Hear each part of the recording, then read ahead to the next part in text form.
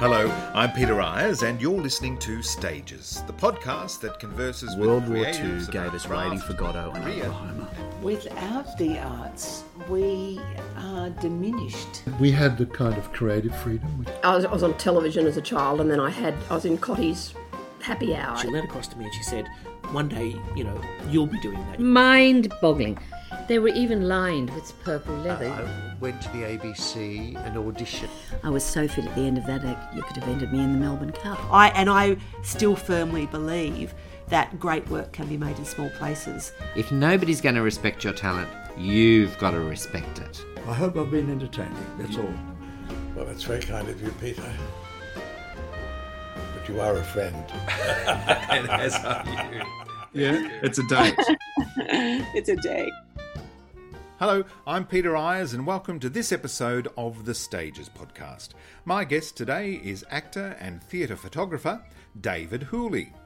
Successfully capturing the energy and aesthetic of stage performance is key to communicating a production to a potential audience. Marketing departments use these images to accompany review and promotion of their theatrical fare. The ability to compose an image while appreciating the intricacies of performance rests on the talent of a photographer who recognises that a moment is paramount. David Hooley has amassed considerable stage images informed by a career as an actor and an understanding of where those moments may exist in performance. He is also adept at allowing actors to present their authentic self in the construction of the essential headshot used to promote their viability for a gig. It is a fascinating and essential role in our industry. Stages was delighted to feature this art form in this episode with David Hooley. David Hooley, welcome to the Stages podcast. Oh, thank you very much. A pleasure to be here. Yeah, I've wanted to chat to you for a while because, you're a performing artist and a visual artist in your own right. And we'll talk about both today. But I'm curious to learn more about the art of the theatre photographer. And that's something that you've been doing for quite a while now. It is. It's interesting because when I was looking into getting into a job, the industry and all that sort of stuff, I was, I guess, a little bit apprehensive about being an actor. I mean, having a Chinese father who's very you go get education and then go get a job that you can, that will earn you money and stuff like that. I was like, well, I should probably look at I guess stage management or something else. And I was working as an amateur stage hand and stuff like that, getting experience and playing around with all that sort of stuff. And one of the guys that was one of the stage managers of the area was a guy called Bob Seary, who is actually the guy that does the photographs at the New Theatre here in Sydney. Yes, indeed. And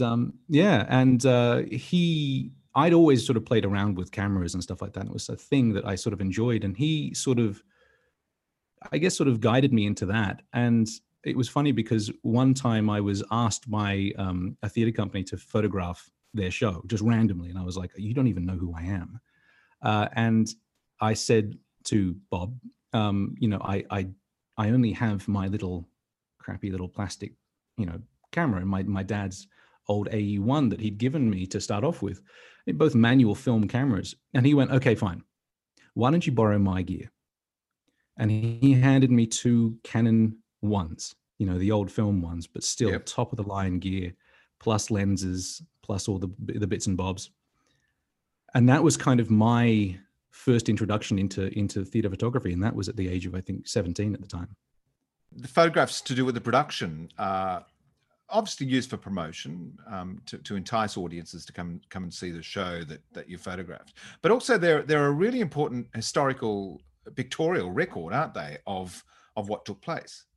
Oh, 100%. I think that's, and it's interesting because, being a performer is kind of contradictory to that concept. That's performing a history. And then as the photographer, you want to capture that history and sort of, freeze it in a single instant. But yeah, it is imperative. And it's so wonderful to look back on, to have that record of the changing styles, not just in terms of musicality, but the way that costumes were made, how they were designed, in what styles, and even seeing how the styles of the day, like if you watch an 80s production, there are very 80s aspects in terms of fashion to even productions like Les Mis. The hairstyles are a little bit different. So it's a wonderful record, not only of theatre, but also of history of time. Yes, theatre by its nature is ephemeral. It's there and then it's gone. Yeah. It exists for the time that you're watching it. But if you can capture a series of images to jolt our memory of either we were in it or whether we saw it, then that's fantastic. I would much rather look at a series of photographs of a production than a video recording of a production. Really? Yeah. Why is that? Well, I think because theatre is such a live experience, and it's so exciting when you're there. I mean, it loses so much when you're watching that video reproduction of the. Obviously, I see what you mean. Yeah, they're at your National Theatre Live now, and Grant Dobell with his Australian Theatre Live. They're performing live performances with multi-cameras and all that sort of thing, and it's excellent. But yeah, I think images speak. I guess more. Yeah, I guess it leads the imagination more. It sort of says, I wonder how it was done. You can sort of fill in the blanks and see, the costumes and the way that they're gesticulating, the way that their face is expressing, and sort of fill in the blanks on that. Yeah. It's an interesting thing because I'm noticing a lot nowadays in terms of promoting shows, video is the fore, and it's an interesting sort of position to be in because photographs are so important in terms of publicity, in terms of documenting and stuff like that. But the modernist in me is going, no, we must go forward with the times. And it's interesting that what you say about liking photographs more than video. And I think you can make a statement with a photograph. With video, you kind of get a feeling of what the show will be like. And, this is, them doing a high kick and them doing a turn and stuff like that. But a photo really sort of gives this, I think photography by its nature is freezing one single moment in time. And I feel like you can do so much more with that. So I'm interested to see where publicity people go from here in regards to that. There's the old saying, a picture paints 1,000 words. Exactly. What do you aim to achieve in the photographs that you take? What do I aim to achieve? Getting the best damn photographs I could possibly get. It's interesting because there's two different sort of mindsets that you go in as a photographer. First of all is you go in saying, I want to take pretty photographs. You go in and you go, I want to have the one that looks fantastic, that makes the actor look amazing. And as an actor, I want other actors to look good. I want them to have that photograph to look back on because I know how important it is to me. But at the same time, like when you walk into the bigger productions, especially ones that are transferred from, say, Broadway or from West End, they hand you a shot list and they say, we want these ones, recreate this. And so, and also, they'll give you a list of things like, we want this character and this character together. If you can get something like that, if you can get this character and this character, I want one of him holding this prop. And so there's a lot of sort of, I guess it kind of takes the magic. It's very sort of technical in terms of what you want to get out of it. So as the photographer, I just want sexy photographs, really, at the end of the day. I want it to look pretty and amazing. But as a professional, I have to do what my client wants. And, sometimes they want something that is not necessarily my favorite photograph. That's fascinating. We often hear actors talk about, doing the Australian production of a franchise which has existed on Broadway or in the West End, and feel constrained by having to move from, that particular point to that particular point on that particular line because, they are reproducing a production with the Australian cast. But it's interesting to see that it even goes down to publicity departments with giving you a shot list to attempt to sort of reproduce those moments that they understand will sell the show. Well, it's the old adage, it's show business. At the end of the day, this is a business. It has to make money. And it's kind of like McDonald's. Do you know what I mean? You cut and paste and you just put it everywhere exactly the same. A couple of deviations to sort of work with the locals, but really you're going with a product that has been tried, it's been tested. If you're thinking about Broadway productions, they've gone to out-of-town tryouts. They've gone through many versions to get to Broadway. Even when they're on Broadway, they're constantly being adapted. The publicity is adapting with what the market wants. And so, when they do arrive in Australia, which is usually 3, 4, 5 years after they open on Broadway, they've kind of got it sorted. They know what's going to work. They know the images that are going to sell the production. And it's unfortunate that we are so far away in terms of geographical location, but also in terms of where theatre goes. We are so far away that we kind of exist at this point where everything is kind of set in stone. There is no growth left, really, or little growth left for Australian performers and for Australian creatives. You photographed the big commercial shows that we've been talking about in the last couple of minutes, but also the fringe productions as well. I guess with the fringe, you are able to maybe attend a few times, previews and photograph a dress rehearsal or something, whereas the big commercial shows is attending a media call. No, it's completely the opposite. Right. With independent shows and with new shows and things like that, there is so little money and so little time in them that you have one opportunity. Right. It's usually a dress rehearsal, and sometimes I've been to dress rehearsals where the lights aren't plotted properly, where costumes haven't been properly finished, where the blocking hasn't been done in the last scene, and et cetera, et cetera, et cetera. And, it's very much, you have one opportunity, go for it, capture whatever you can, and then we'll find something that will promote it. Also, because it's never been done before in that sort of arena, we don't have that tried and tested, promotion construct. Whereas on the major musicals, like I was given 2 shows to shoot when I did Pippin this year. And, that admittedly at the end of the day, I only got 1, but it was scheduled to have 2 because they work out that they have X amount of dress rehearsals before they get to previews. There's more time, there's more money, there's, it's no skin off their teeth. The photographer is there for 2 shows, and they also have more money to pay me.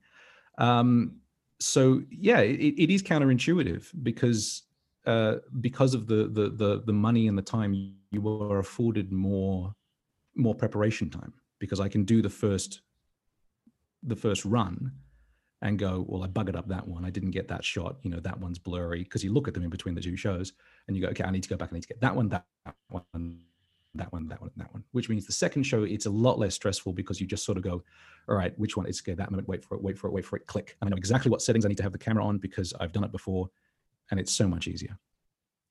Are you able to get yourself into all sorts of nooks and crannies, the wings and all that sort of thing, or does everything have to be photographed from out front? Yeah, it's really interesting. I found that, I think it goes along with that pre-prescribed Broadway aesthetic, but they really sort of want you to shoot from the front, really, from a very particular sort of angle, very frontal, very square on. It's interesting because like the production shots for Come From Away, which I didn't do. I don't know who photographed them here in Melbourne. But they are shot, I think they're posed, because there's one shot where they're all on stage and the photographer is clearly on a stepladder overlooking the stage. So I think it depends on the production and it depends on the vibe of the show. And I think Come From Away is a much more organic sort of personable show. It's far less sort of corporate and commercial as some shows can be. So I think it would depend. But in terms of like independent theatre, there aren't wings. You've got the length of the room, and you sort of run backwards and forwards and hope you can get the best shot. Mm-hmm. So what are the tools of your trade? What would you take along to a media call or just photograph a production? Media calls are a media call is really quick. That's a completely different beast to doing production shots. You have so much more time in production shots to sort of settle in. Whereas with a media call, you're given usually 2 numbers, and they're done through once, maybe twice if you're lucky. And so you set the camera. I have 2 cameras, Canon 5D Mark IV for any of the tech nerds listening, and I have one on each shoulder. I've got the standard straps. I don't have any of the funky things that some people have, and I sort of go. I've got a telephoto on one and a slightly wider telephoto on the other, so that I can kind of get wider images and then close-ups. And in media calls, because it's so quick, you basically put it on the fastest sort of, the amount of times the camera can take photographs in one depression of the shutter. So you put it finger down on the shutter, it goes. You sit it on that setting, and basically you just go mental and hope that you capture something and hope that you've got your settings right and all that sort of thing. But in doing production shots, I will often dump one camera and just run around with my other camera, because depending on the theater and how close you are to the performance, sometimes only one camera is necessary because you don't need a telephoto lens that's more than 100 mils. And other times when you're in the larger theaters, there's only so many shots of the entire stage that they want. Most of the shots they want close up. They want to see 2 people in an embrace. They want to see someone jumping in the air and stuff like that. So telephoto is kind of the way to go. But I know from experience, to talking to other photographers, that basically what a lot of the older guys will do is put the cameras on tripods and just sit in the middle of the theater and don't move. And in fact, when I did Pippin, I was running around because they said to me beforehand, look, if you've got a moment, can you get some weird angles? And I was like, okay, cool, I'll try. And I ran around like a banshee, sweating like a pig. And at the end of it, one of the producers came up to me and said, I have never seen a photographer move so much during a show. And I was just like, well, that's what you get, I'll take that compliment. You get the psycho photographer. Yeah, exactly. We're aware of the giants in the various fields of, costume design, set design, performers, directors, etc. Are there any rock star theatre photographers that you follow, that you're aware of, that you look up to? Honestly, no. This is the thing. Like, it's so interesting. Right. There obviously are. I mean, I know Cameron McIntosh has used the same photographer for many years, and I guess it's such a niche field. It is, and there are I think 3 or 4 photographers in the country really that are the high end music theatre. Like, there's only a couple of people that GFO or Michael Castle will use, and they find one person, they stick with them because tried and tested. If you get a production shot and it looks good, they will hire you again because it's not worth the risk of going out on a limb. But they're kind of, I guess, anonymous in a way. We don't really, or at least in my experience, we don't really sort of hold photographers up in the same way that they do in America or the United Kingdom. And I haven't met any of these guys. I've talked to 1 or 2 of them on the phone, but I've never met them. And it's interesting in terms of like looking up to them from my perspective, because of that anonymity. Like, I never really looked for it. And also for the fact that photography for me is kind of like my acting. I don't actually idolize actors. I don't look up at people and go, oh my God, I just wish I could, be there or see them or whatever. Yeah. So I never did that with photographers either. Yeah, it's a job. Yeah, really. At the end of the day. Yeah. You are an actor, yes. as you say. Have you fallen into photography, do you think, and then it's taken over a little bit, or are you managing to find a balance with the 2 of them? Well, it's interesting because I think that it swings backwards and forwards depending on. Admittedly, my acting career to me comes first, because at the end of the day, it's my passion, it's my obsession, it's my life. And photography it's really interesting because I kind of do my 2 hobbies as a profession. And so I'm very insanely lucky that I have that. But yeah, like I sort of jump backwards and forwards depending on the weather. Like if I get a job in a theater, then of course I can't do shows because I'm working at night and rehearsing during the day and stuff like that. But I try and balance it as much as possible because, and this is interesting. I remember when I was at WAAPA, we had a guy come in. I cannot for the life of me remember who it was, but he was talking about having something to pay your bills, because acting, even if you are so successful, will never fill the whole of your bank account. And so he said what he did, and this is a guy, and I remember he was a Helpman Award winner. He'd worked on Broadway, he'd worked on West End, and he said, what I do is that I have a band and we do gigs on a Thursday, Friday, Saturday night. You do 2-3 gigs a week, and that's my rent paid. That's all my bills. I'm set. I'm cool. Any show I get, any advert I get, and anything like that is sort of cream on the top. And that many years ago now, that kind of hit me. I'd sort of sloughed that off as like, oh no, I'll be famous, of course, because when you're 20, you're going to be famous. You're going to be on Broadway. You're going to be a superstar. But I got to that point and I was like, oh shit, I actually have to, I've got bills now. I actually have to pay them. So yeah, it was kind of like a happy accident that I was able to make money off that.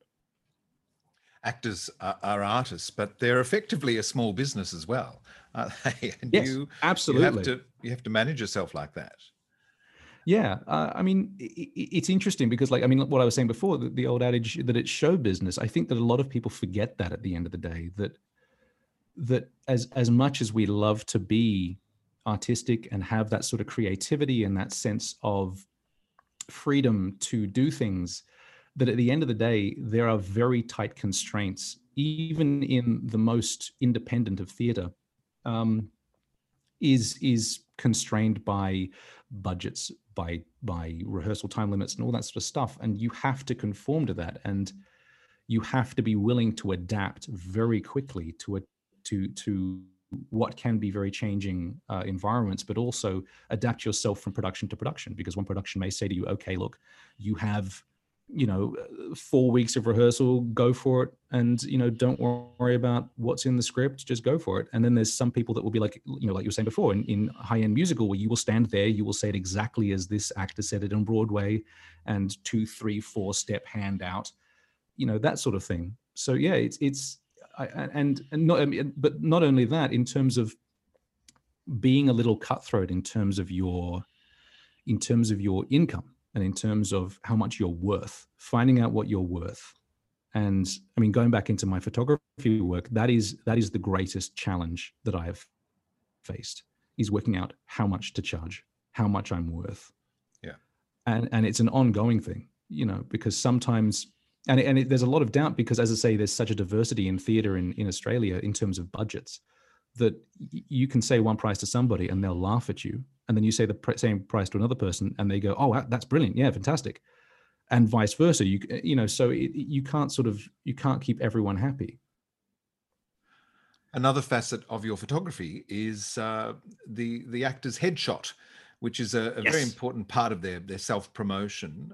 The 10x8, which is featured in publications like Showcast, or hangs on the agent's wall. Yes. Doesn't happen anymore, mate. Yes, what is a public? That tells you how long since I had to have a headshot done.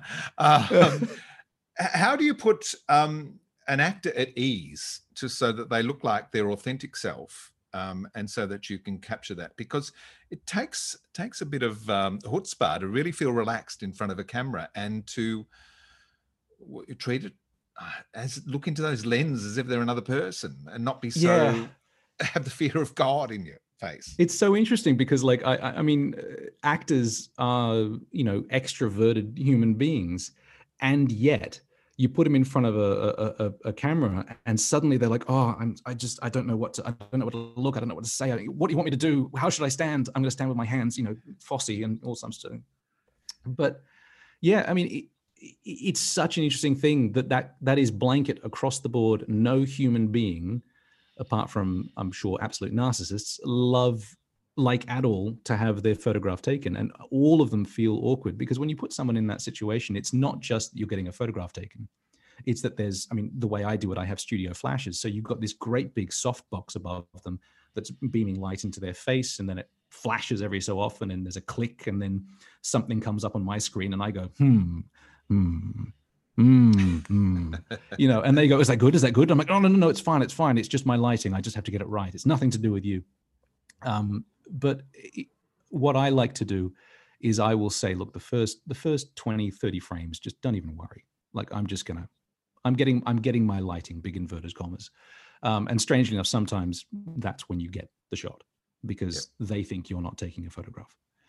But I think more than anything else, I like to banter with people. I think once you get a rapport going and banter and stuff like that, people relax and they sort of chill out a bit more. And also once they get used to that sound of the pop of the flash going and of you know, all of the crap around them, you just sort of acclimatize after a while. So really the most important thing in my repertoire is time. I try and spend time with people so that they feel relaxed. And then of course there's, I mean, I have watched a couple of, you know, I've done some study in terms of how to work, you know, headshots and stuff like that. And there are some interesting things. One of the interesting things that got me actually came from a friend of mine, and because the eyes, you know, are the gateway to the soul, and every photograph you have to have something going on in the eyes, you know, so you have to think about something. And you know, I say to them, look, you can think about, you know, asking me for a job. You can think about, you know, I'm amazing over and over again. But someone once said to me that they knew an actress that she said every time she was asked to do, like, you know, there's, you know, like on Home and Away where they do just before the ad break, there's that stare off into the distance of shock and amazement. And she was saying every time she did that, yeah, exactly. You know, back after these messages. But every time she'd do that, she would make a pained face and then count backwards from 1,000. And the mental arithmetic, the mental sort of gymnastics of doing that is enough to kick something through the eyes and put energy behind them. Yeah, so it's interesting because there's, and different will work for different people because some people are more emotional and more able to sort of, you know, think through things, and some people just need downright tricks.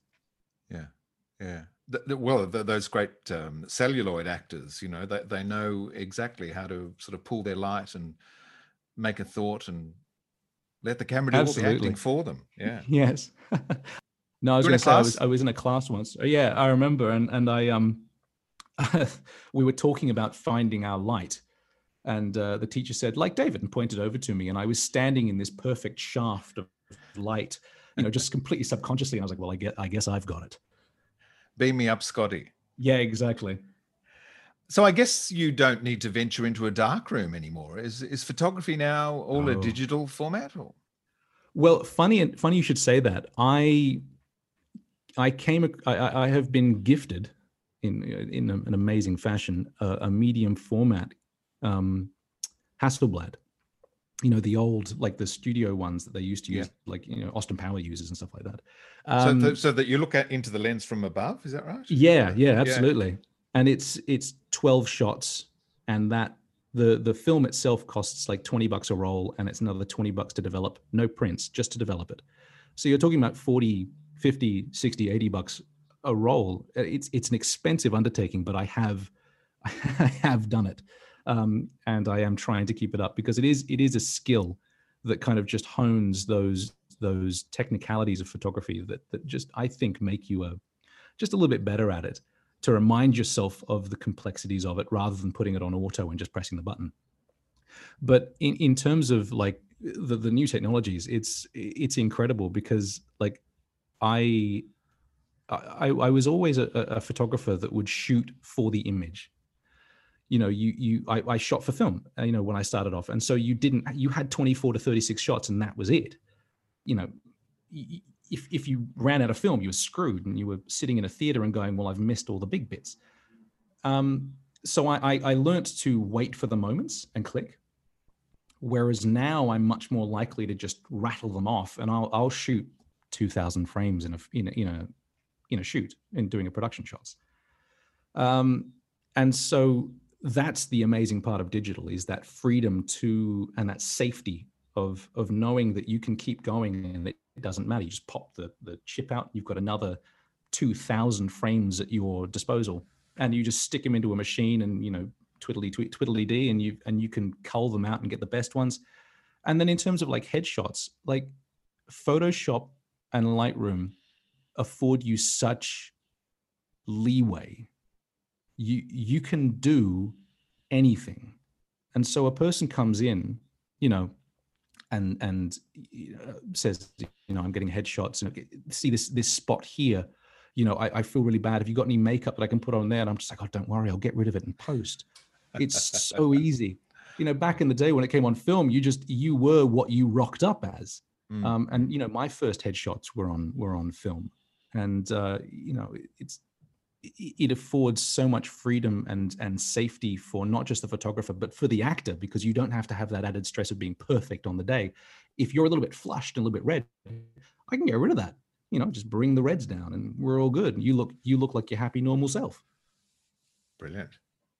When you're taking 2,000 shots in one hit, what's the cleanup like? Because, you know, I just take a few shots on my iPhone, and all of a sudden it's on the cloud, it's on my computer, it's everywhere. And, you know, if you don't sort of clean up regularly, delete what you don't need, you can be drowning in photographs. Oh, 100%. And I shoot RAW. So each one of my frames, you know, is huge in terms of file size. A lot of data in it, which is good for post-production.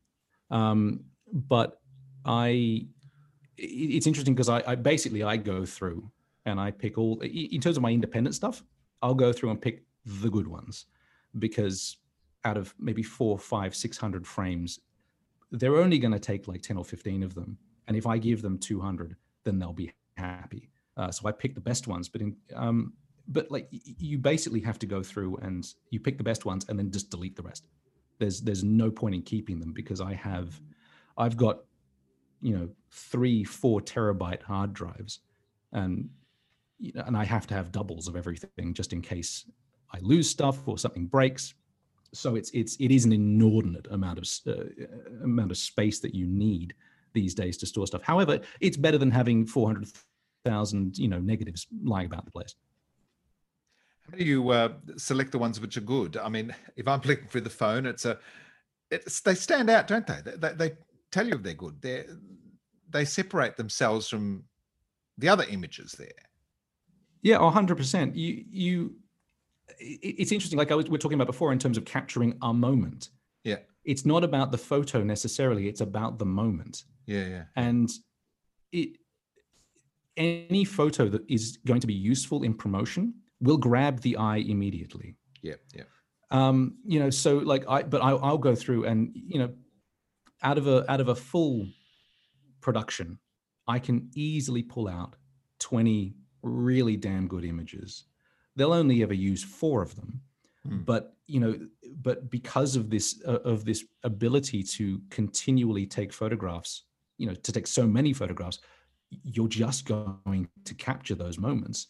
The skill comes in, like I was saying, I think what makes me a half decent theater photographer is not just what I was saying before about waiting for the shot, because there's that patience of waiting for that moment to arrive. It's also understanding as an actor when that's going to arrive. You know, that especially in music theater, you watch a show and there's this sort of drive to a moment. You can hear the music swelling, you can hear, and you know technically as an actor that person's moving there and that person's moving there, which means something's going to happen over there. So while all the photographers that I'm working with in media calls are looking at the left of stage, I'm looking at the right of stage, because I know something's about to happen over there. And so that's the skill in capturing the moments. But yeah, when you look at a photograph, as you say, it just speaks to you. It just says, I'm a good one, put me away for later. David, what are the images which speak to you from your youth, from your childhood? Because you seem to be a child of the globe, having spent some time in Scotland and Hong Kong. And yes. Are there visuals that you recall from living in those places? Oh God. Yeah. In terms of ones that I've taken, or ones that I sort of like, just in general, sort of popular, sort of general culture, general culture, etc. Because you wouldn't. How old were you when you got your first camera? Oh God, I was I think 12 or 13, and that was at a time in Hong Kong of sort of great shift. You've got the handover of Hong Kong, you've got the leaving of the British from their guardianship, ownership, whatever, of Hong Kong, and there was a real transformation in that time. But it's interesting because I don't. It's okay. It's interesting because I haven't got images in my head that I can be like, oh, I remember this image, for instance. Yeah. It was more the images that I took and where I was standing and all those sorts of things, because there is an experiential element to photography, that being there and looking down the lens and seeing what you're about to shoot, but at the same time acknowledging that you're standing next to it, because you have to remind yourself that you're standing next to a person that's got a burning, stick or something like that. Because if you don't, you'll get hit by it. But yeah, so it's interesting because I have a lot of memories of things like that through my lens, because I did a lot of like photographing of Kai Tak Airport, which is the old airport in Hong Kong. Just before it closed down, I went out with my friends and we took photographs of the landing planes that were coming on through between the buildings, and like they did in the old days. But I mean, in terms of a wider scope, I think as soon as you said what image really grabbed you, do you remember there was a photograph of an Afghani girl, red shawl, green eyes, on the cover of National Geographic? I do, yeah. And she was a refugee girl. And it has since come out that they're not too happy that they took that photo, and even less happy that they, published it in the way that they did. But that image, I think, defined my concept on portraiture, because it encapsulates so much, that image. You've got a terrified young girl, but at the same time, it's not backward terror. It's very defensive terror. She's incredibly strong, incredibly powerful. Those green eyes are so counterintuitive to what we imagine when we think of someone from Afghanistan or anybody who isn't European. That very bright green eye. And then, of course, the colors and the rest of it are beautiful. But that is one of the photographs from my youth that I think back on as being an absolute, that's an absolute, what's the word? That's had such an effect on how I take photographs. A catalyst. Yes. Yeah. It's interesting you say that you can recall places that you were when you were taking photographs. The photographer obviously has an album in their own head of those locations. And I guess it's similar to, a song can take us to, or a piece of music can take us to a particular place and time, the first time we heard that song or whatever. So too can a photograph, especially if you've taken it. Absolutely.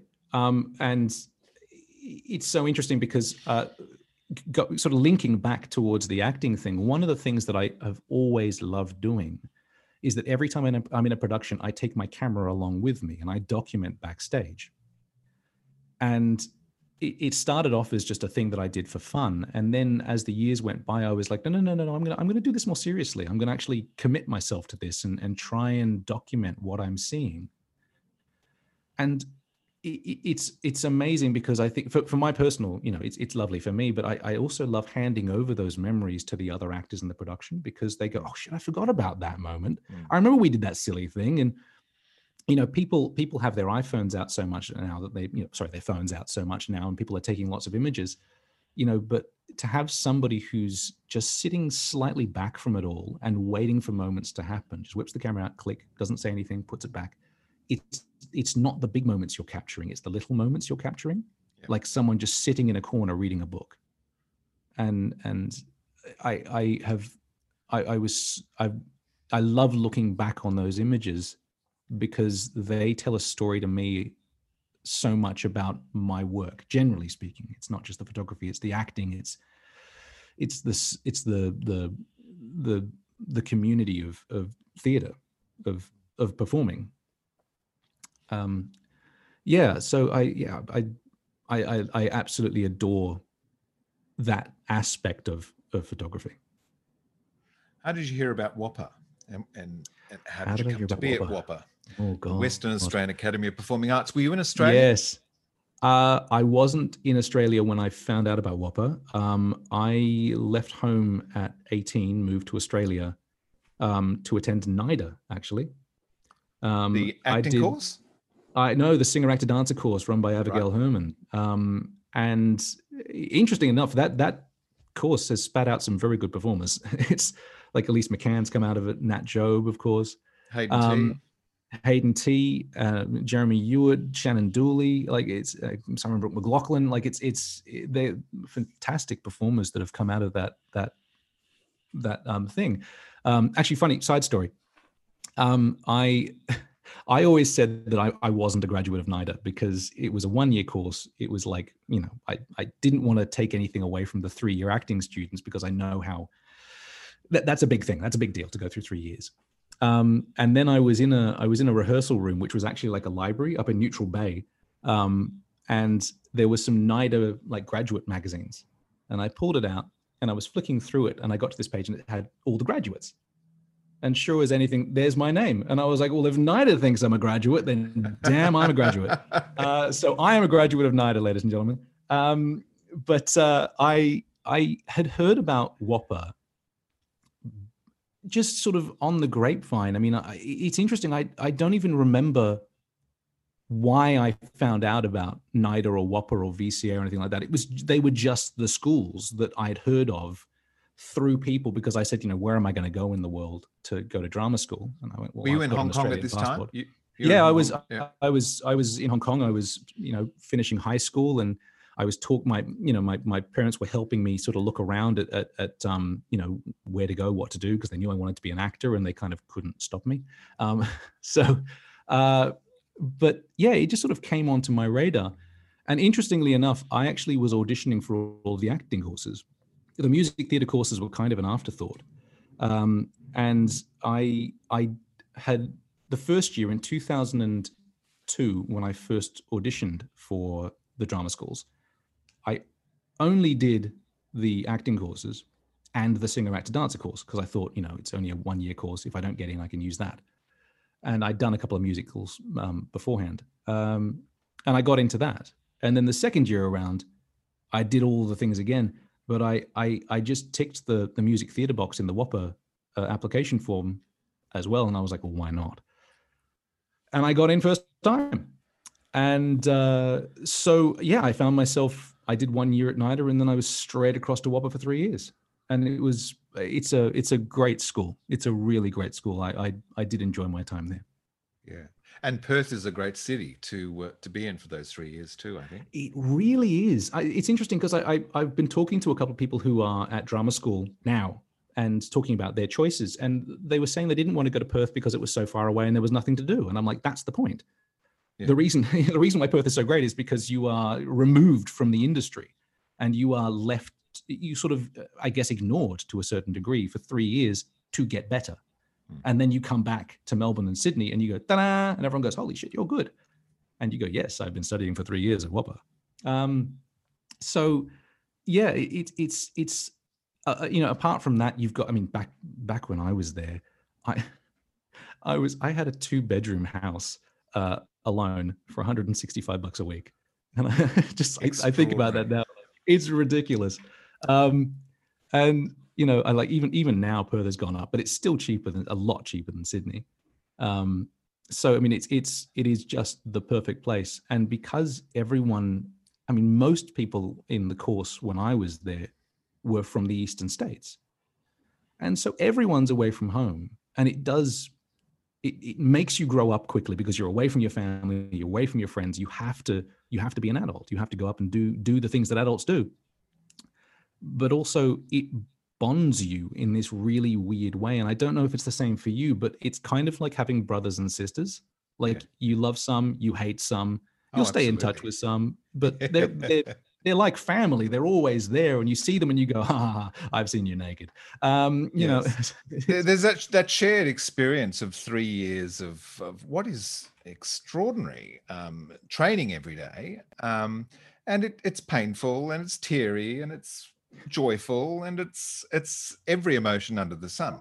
But because you have that shared experience, I think, yes, there is a certain bond which is knitted between you all. Yes, for better or for worse, there is a bond. Yeah. What was your first gig when you graduated? Oh, I was so lucky.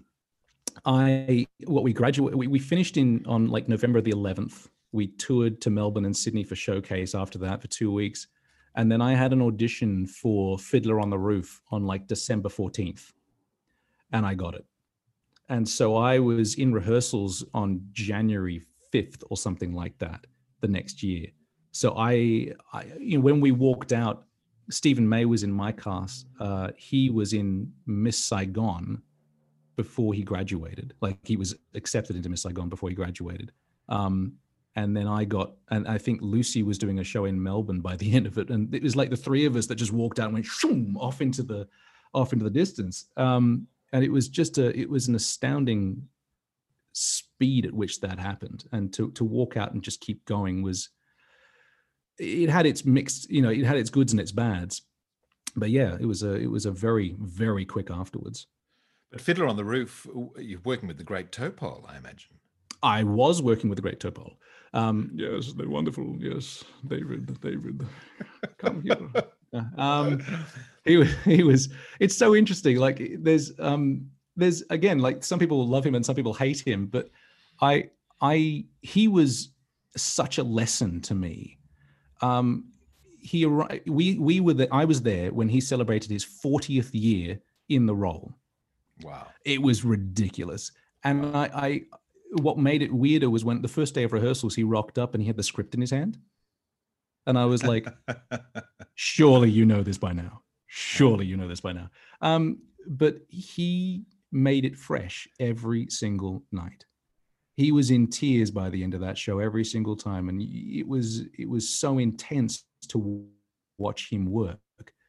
And I mean, that for me was that striving in the rest of my career when I went forward was to maintain that quality across a run.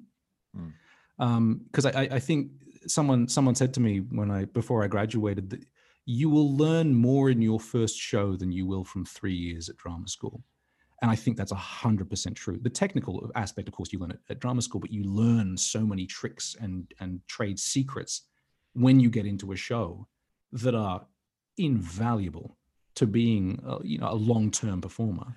Yeah, serving your apprenticeship in something like Fiddler on the Roof with Topol, how joyous. I mean, you've seen the film, obviously. I mean, I think that is one of the most extraordinary musical theatre performances in a film, Topol and Fiddler on the Roof, that exists.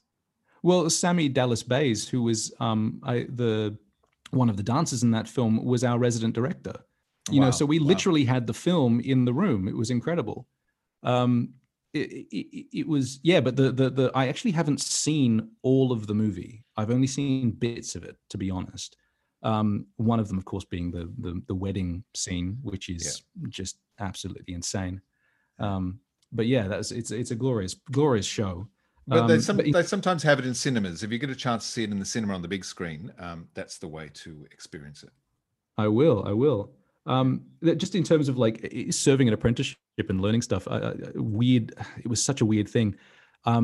I was an ensemble member and understudy to Yakov, which is just one of the ensemble. I was Yakov. I'm sorry. I was Yakov, an ensemble member, understudy to Nachum the beggar. Sorry, let me get this right. Who was played by Gary Ginnivan. And I had that role and I was like, I'm in a musical, I'm an ensemble member and I've got an understudy. This is the best thing ever. And opening night was Burswood Theatre in Perth. So I left Perth and came straight back to Perth. Which was hilarious for in that regard. But also on opening night, everyone gets their program laid on their dressing table. And this was my first show and I got this big colorful thing. And of course, there's no photos of me because it had been running for like 2-3 years. So I sort of flicked past all the photographs of the people, and I got to my name, and it says David Hooley, Yakov, understudy, Nachum the beggar, and the fiddler. And I went, sorry, what? And I sort of picked up the program and sort of gently walked out with it to the resident director. And I was like, and I sort of gesticulated towards my name, and she turned to me and she went, "Oh, haven't they told you yet?" And I was like, "What do you mean haven't they told me yet?" And they said, "Oh yeah, you're understudying the fiddler as well. Can you just have a look at him while you're going? No stress, but just have a look at what he's doing." And so I'm standing in the wings, and tradition starts by Topol walking out, doing his thing, and then he grabs the hand of an ensemble member and then walks on stage, and tradition starts. I was that hand. So I'm the first one of the ensemble to walk on opening night. And I'm sitting there watching the freaking fiddler. I'm just like, what the hell is he doing? And then suddenly this person just grabs my hand and off we go. And it was terrifying. But it's that thing of expect the unexpected, because people will hand you responsibilities at the drop of a hat, and you sort of have to be prepared for that. Did you have to go on as the fiddler? I have never gone on for any of my understudies, ever. All right. Oh. I am the most unlucky understudy in history. And in fact, when I was swinging on Spamalot, I went on 8 times in a year. It's like I don't go on. People that I understudy just don't get sick or broken. It's very good, but also bad for me. Yeah. Spamalot, of course, fabulous show, which unfortunately didn't make it past Melbourne. No, it didn't. We had the great Billy Brown playing King Arthur. Yes. And directed by Mike Nichols. Did Mike Nichols actually make an appearance in Australia? Were you able to sort of have any interaction with him? He made a digital appearance. That was a weird one, because like nowadays with Zoom, that's kind of acceptable that a director will just zoom in. But in those days, it was a whole deal. I mean, we had him for, I think it was 1 rehearsal, and they brought in an outside broadcast truck and 3 cameras, and they set up, and there was a 48-inch television LCD screen in the middle of the room where the director's chair should be. And you do a bit of the show, and then the TV would flick on, and there's Mike, hold on. That's great, and then he'd give a bit of direction, and then it would flick off again, and you'd do a bit more. And he was on his couch at home in LA. And it was like, I mean, he was meant to come out, and it didn't work out at the end, unfortunately, but it was such a weird experience. I mean, I wasn't on stage because I was a swing, but like just watching it was weird enough. And this is before COVID. Exactly. Yeah, exactly. Bastard could have come. David, are you superstitious in the theatre? I really am not. And in fact, I got into trouble for that. Again, in terms of lessons, like when I'm not a superstitious man, generally speaking, and I'm even less so in the theatre, because I'm kind of the ilk that just goes, this is not to be offensive to anyone who is superstitious, but it's kind of a case of you are responsible for yourself. Do your job. Yeah. That's the responsibility I put on myself. But I was, again, in Fiddler, first show out, and being a very arrogant, cocky WAAPA grad, I was a bit full of myself, and I was whistling in the dressing room one day. And a couple of the chaps took great exception to that, because, the obvious. And I was told to leave the room and to be asked back in, like the old tradition states. And I basically told them to get, to jump. As you can imagine, the roof caved in on my head. And although I try not to play along with them, I now am much more respectful of people's superstitions, because they are so varied and so diverse. Like some people, like, their sock has to be one up and one down. And, you just have to accept that people need something to get them on stage. A lot of actors are very nervous. They're very anxious people, and they just need a little bit of comforting. Yes. And they invest so much into that little routine or... Yes, absolutely. And it becomes very special. It's interesting because we're such a sort of a non-religious sect of society that we've kind of created our own religion around things. You don't say certain words. You don't whistle in the theater, and there's the ghost light and all that sort of stuff. So it is kind of, in a way, a religious belief, and you have to respect it. It's real to them, and so it is real. Do you have a favourite place in a theatre? In the wings, downstage centre, the dressing room, the green room, stage door? Oh, look! If I had my druthers, it would be downstage centre. To be honest, it's interesting. I just love being in a theatre. It doesn't matter whether it's as an actor. It's always as an actor. I love being in a theatre, but what I love doing before a show is just sitting on the stage and just absorbing that kind of vibe, that because they're all slightly deadened, and you've got that really soft nature of a theater. I love just being in theaters, no matter where it is, when nothing is happening, and just experiencing the theater. In fact, I had the absolute pleasure of studying at Shakespeare's Globe in London, and that is just one of the most exceptional stages in terms of acoustics and vibe. And one day, at the very end of the course, everyone went off stage to have like drinkies and nibblies and stuff like that. And I was like, I'm not interested in that. So I ducked out and ran back down to the stage. And it would have been 10:30 at night. It was -4, and the city was quiet, but all the lights were still on. And I just stood there and just talked and did some monologues and stuff like that. And just being in that space and experiencing it's interesting because it was freezing cold, but it was so warm. Yeah. And that is my favorite thing, is just being alone in a theater and just letting it soak into me. And then have a photographer go click. Yes, exactly. I mean, capture that moment.